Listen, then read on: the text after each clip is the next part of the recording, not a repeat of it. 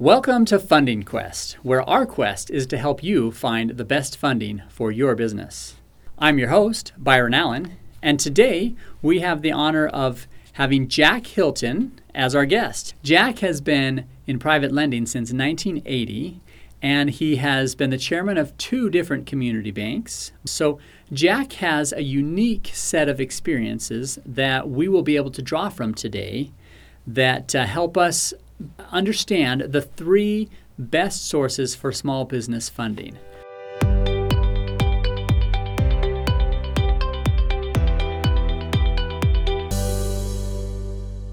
We're excited to have with us today Jack Hilton. He is the founder and president and CEO of Hilton Financial Corporation, as well as the chairman of Metro Phoenix Bank. And we'll go through a little bit of his background here shortly, but we're excited to have Jack Hilton here with us today.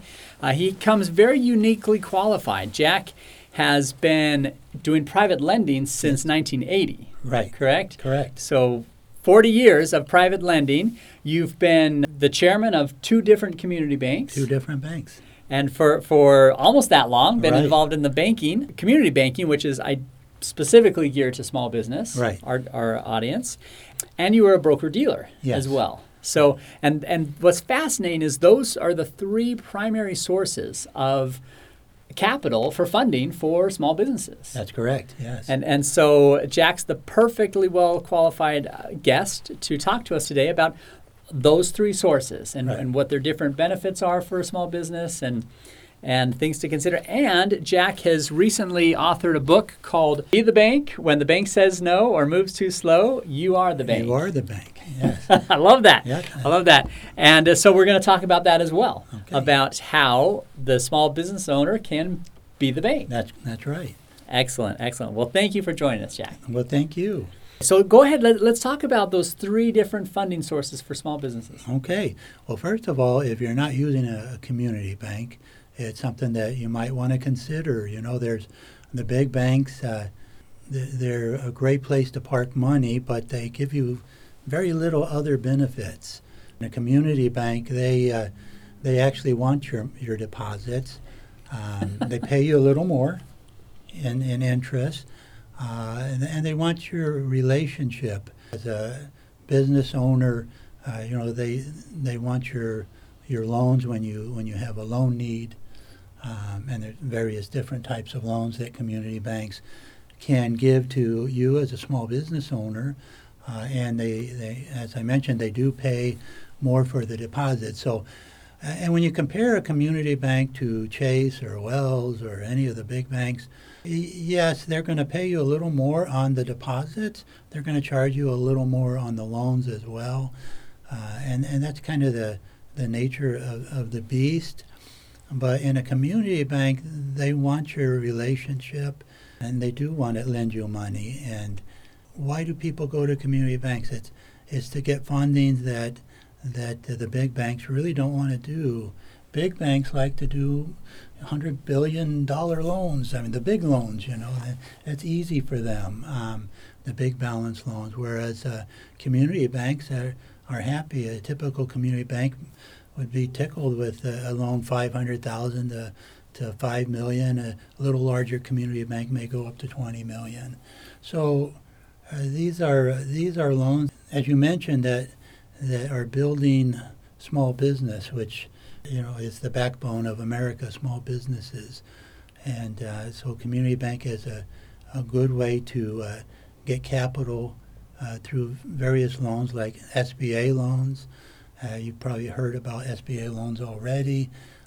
They have a need in the community, but there's several other loans, just portfolio loans. Banks lend money and they keep them in their portfolio. For your business, for your real estate, they offer all kinds of cash management services that you can also take advantage of. Most everything you can do right from your desk, from your computer. As a chairman of a bank, as a customer of the bank, the only time I go to the bank is to pick up cashier's checks, because everything else, all your wires are all online. They really have the same things that you would get. I know you're thinking, well, wait a minute, I'm at Chase, and I like their software, and community banks have the same thing. There are huge companies like Fiserv and Jack Henry that have the same type of operating systems and programs available for their customers to use as Chase or Wells Fargo. And they've made a business out of that. And so the community banks will license that so they can offer the same features. Correct, yes. Gotcha. So you can do your deposit by taking a picture just like you can at Chase.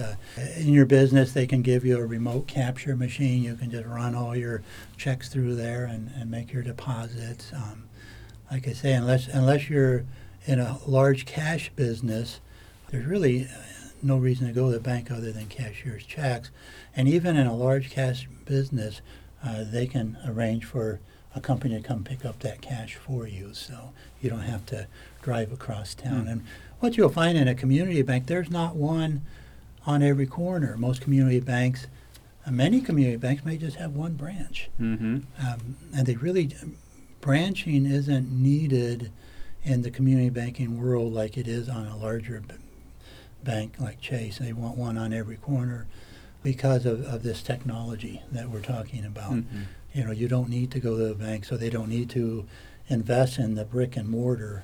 There's other things like technology that is a better investment for a community bank. And as far as like the funding options that community banks provide small businesses, they have a greater appetite for smaller loans, yes. right? And probably more flexibility because they want that relationship. And as long as you're going to give them your deposits and your banking relationship, they'll be more motivated to work with you and giving you the loan, right? Absolutely. And we'll talk about other type of lending, but community banks aren't as rigid on certain qualifying factors as some of the big banks. All banks look at FICO scores, but community banks would be more apt to make an exception and listen to the story. Even myself, at the beginning of the downturn, 2008, my FICO score was dropping. I had $1 million in Bank of America, and they wanted to talk to me about my $5,000 ready reserve or overdraft, credit line. And I said, "Are you kidding me?" So I just moved all my bank. And I was only banking there because it was on the corner right by my office. And so we had most of our money at the community banks, but I had that account at Bank of America. And so I just wound up closing it out, and I never missed it. Not a beat. It was nice for the girls to run down there and make a deposit. That's right. Before remote captures were so popular. Right. So let's talk about then the next source that you've been involved in and provided for small businesses is broker-dealer private placement investments. Talk about that. Yeah. Private placement is a great way to obtain equity for a project or a business. Broker-dealers will help you set up your organization. Maybe you're going to set up an LLC or a partnership, but you need equity so that you can go borrow money.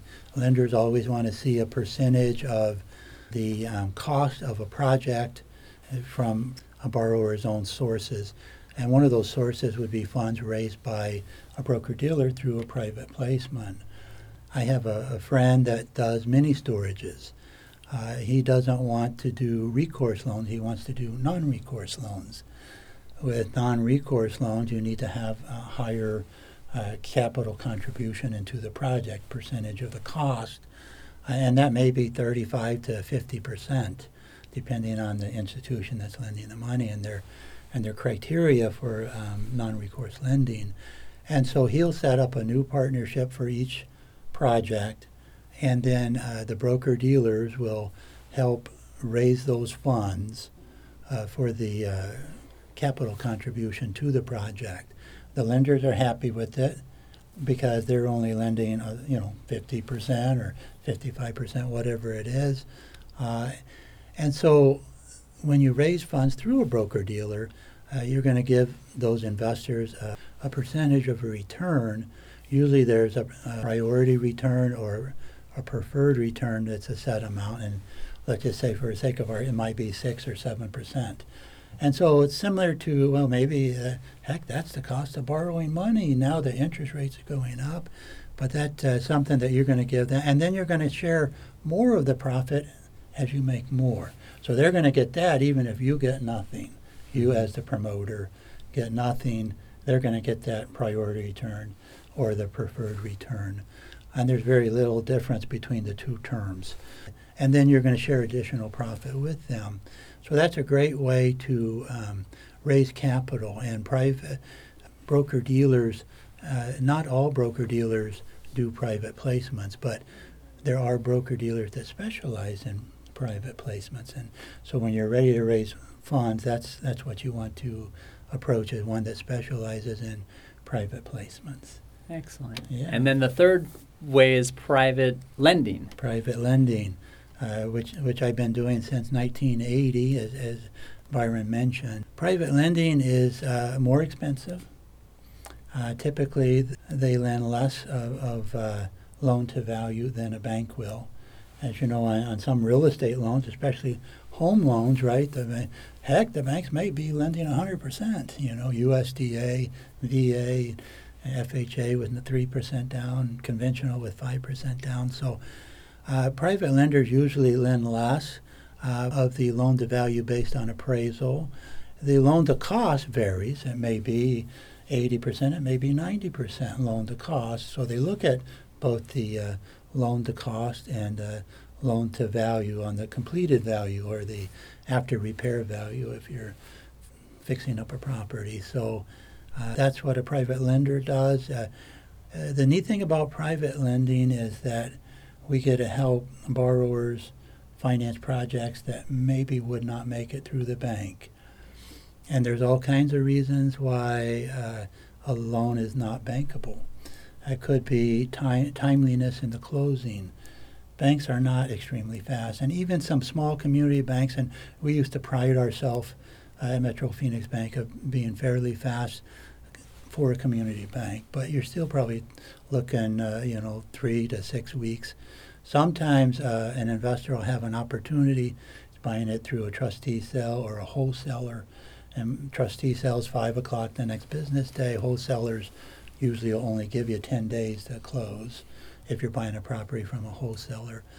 So private money comes in from timeliness of closing. It also may be the borrower's FICO score. Maybe they went through a divorce or a partnership breakup, a dispute, and their FICO score was affected. Now they're not going to be able to borrow money from the bank. Also, income. Private money does not do debt to income ratios. Some private money lenders don't even ask for tax returns.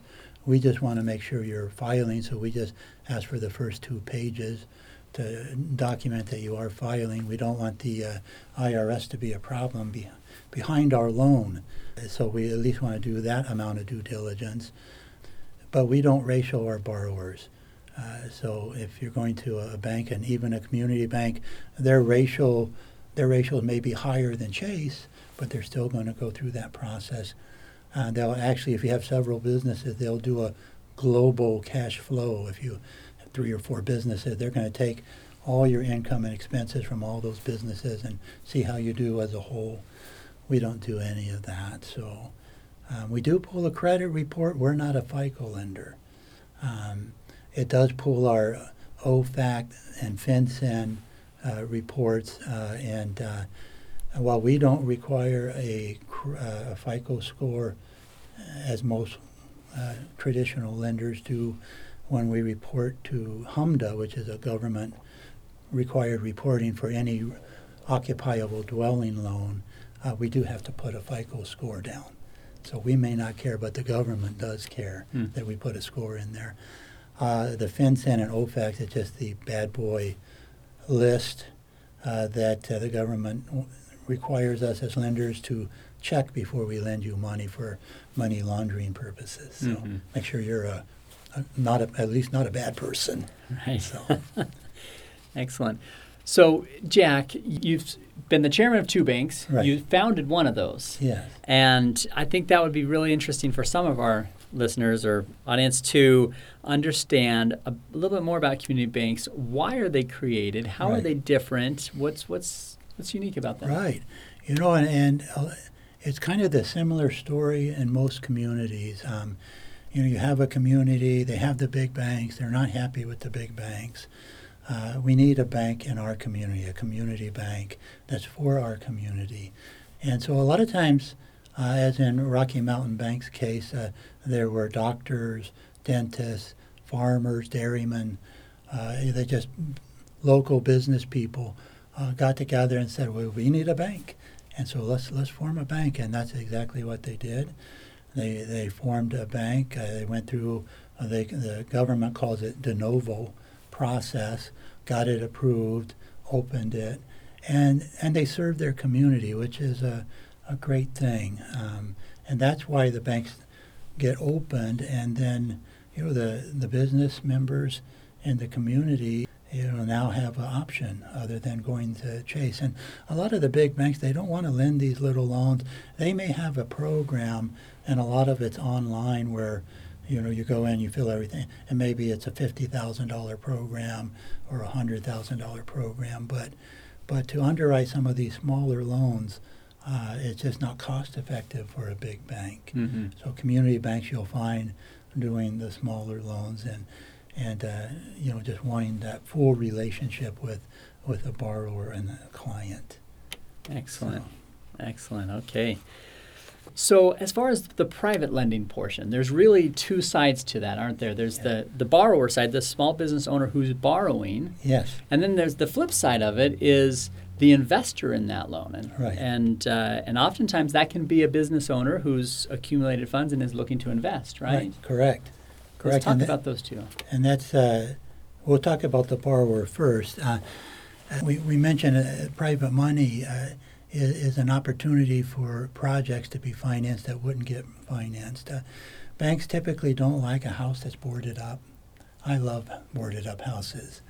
When you walk into a foreclosure house or a bank foreclosure, or a lot of times you'll see holes kicked in the wall, the appliances stolen. I mean, when a retail buyer goes into that type of an environment, they look at that and it's overwhelming to them, but not to a person who fixes up property for a living, fix and flippers, if you want to call them that. And for us as a lender, drywall's cheap. You can put new appliances in, new cabinets, countertops.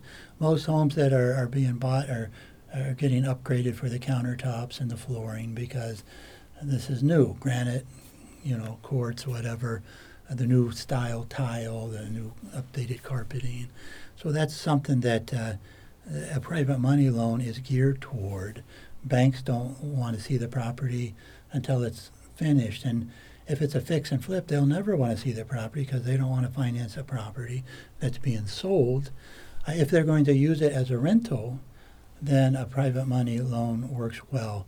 On a fix and flip loan, we usually do a 1-year loan. Usually the borrower can fix it and flip it in that 1-year period of time. A lot of companies only do 6 months, and then they charge you more money for that extension.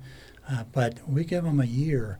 It just makes sense for us. It's less paperwork for us. And on a year loan, we do not impound for taxes and insurance. That's the only difference in cost between a year loan and say a 3-year loan that we're going to put on a property that's going to be used as an investment property. And 3 years gives them plenty of time to get what bankers like to call seasoning. So you fixed it up, you've rented it out, you've reported it on your tax returns, whether it's on your LLC or your personal tax return.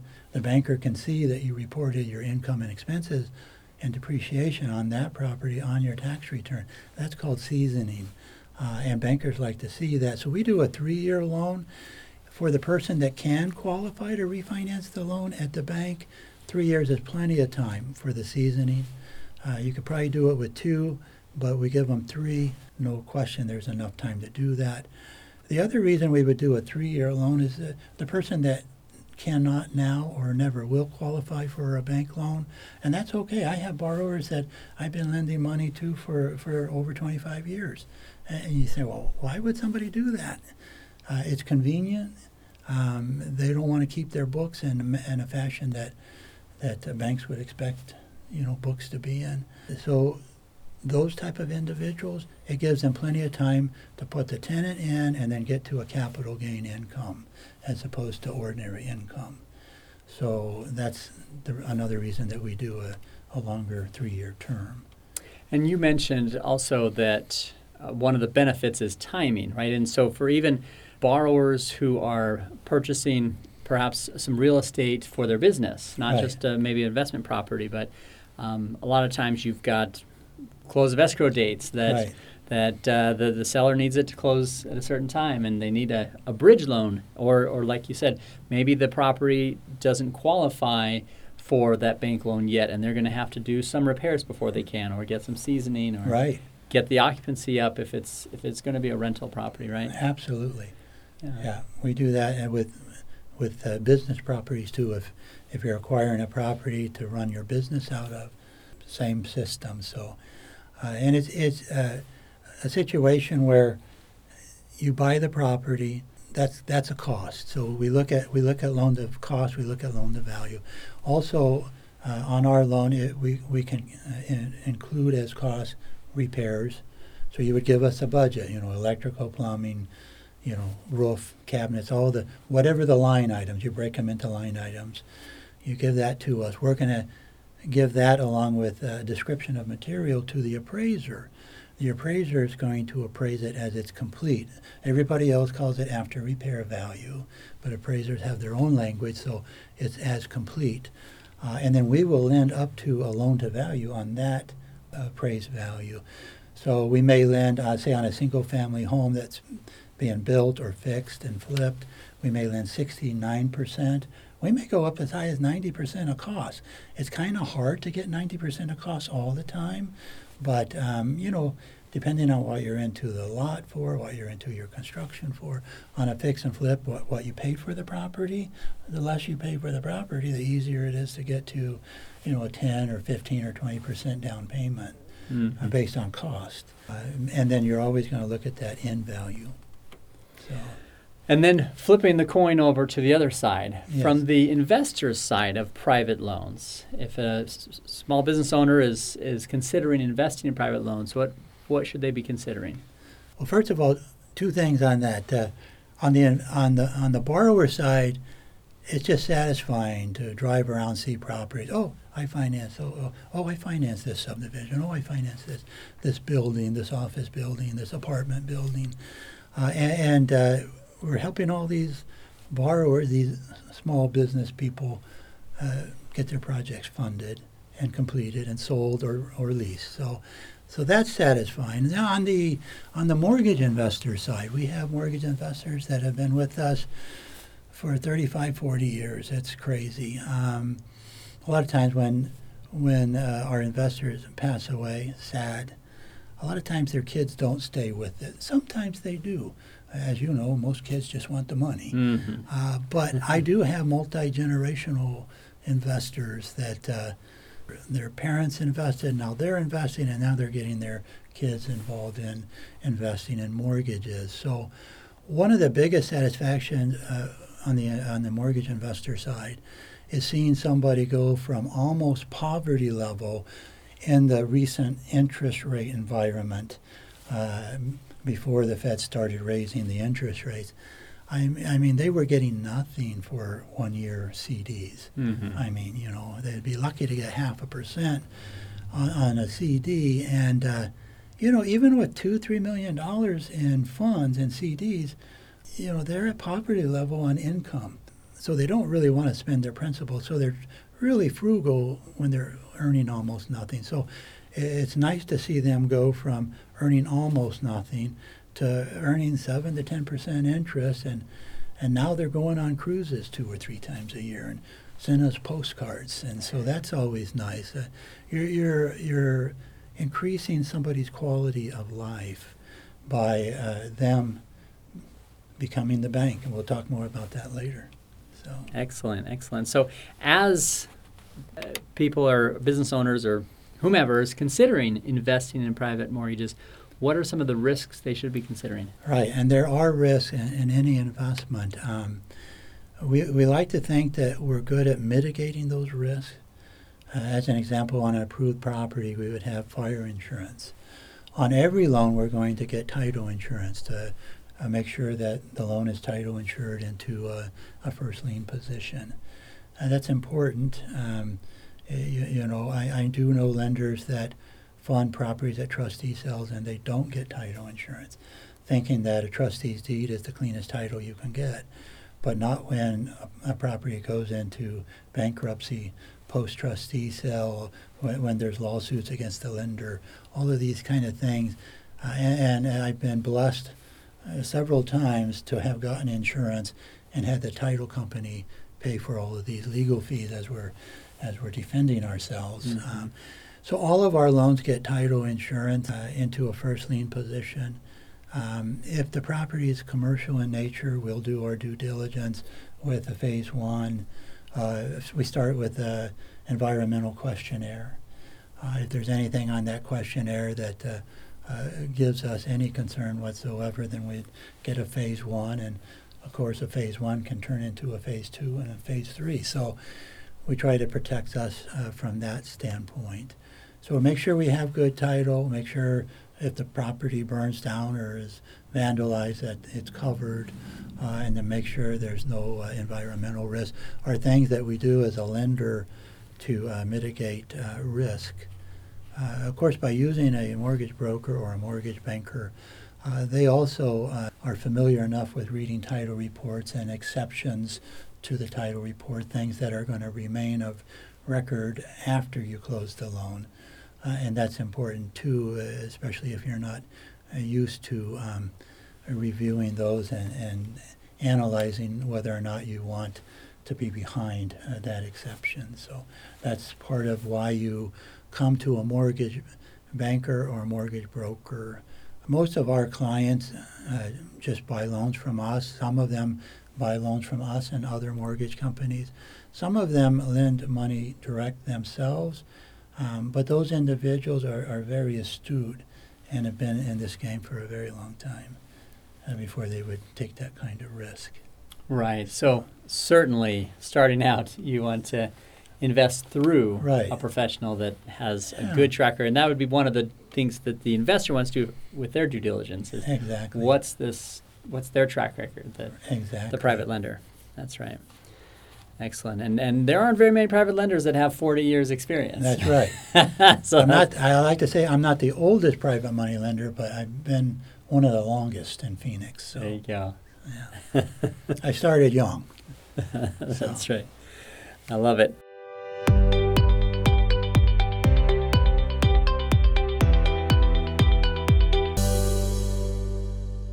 My key takeaways from our interview today with Jack Hilton was that there are three primary sources of funding for small businesses. The first is community banks. Community banks can be a very valuable resource for small businesses. They're looking for that relationship, and so they're willing to be more accommodating. And really, that's the purpose of the community bank, is to be there for the community businesses.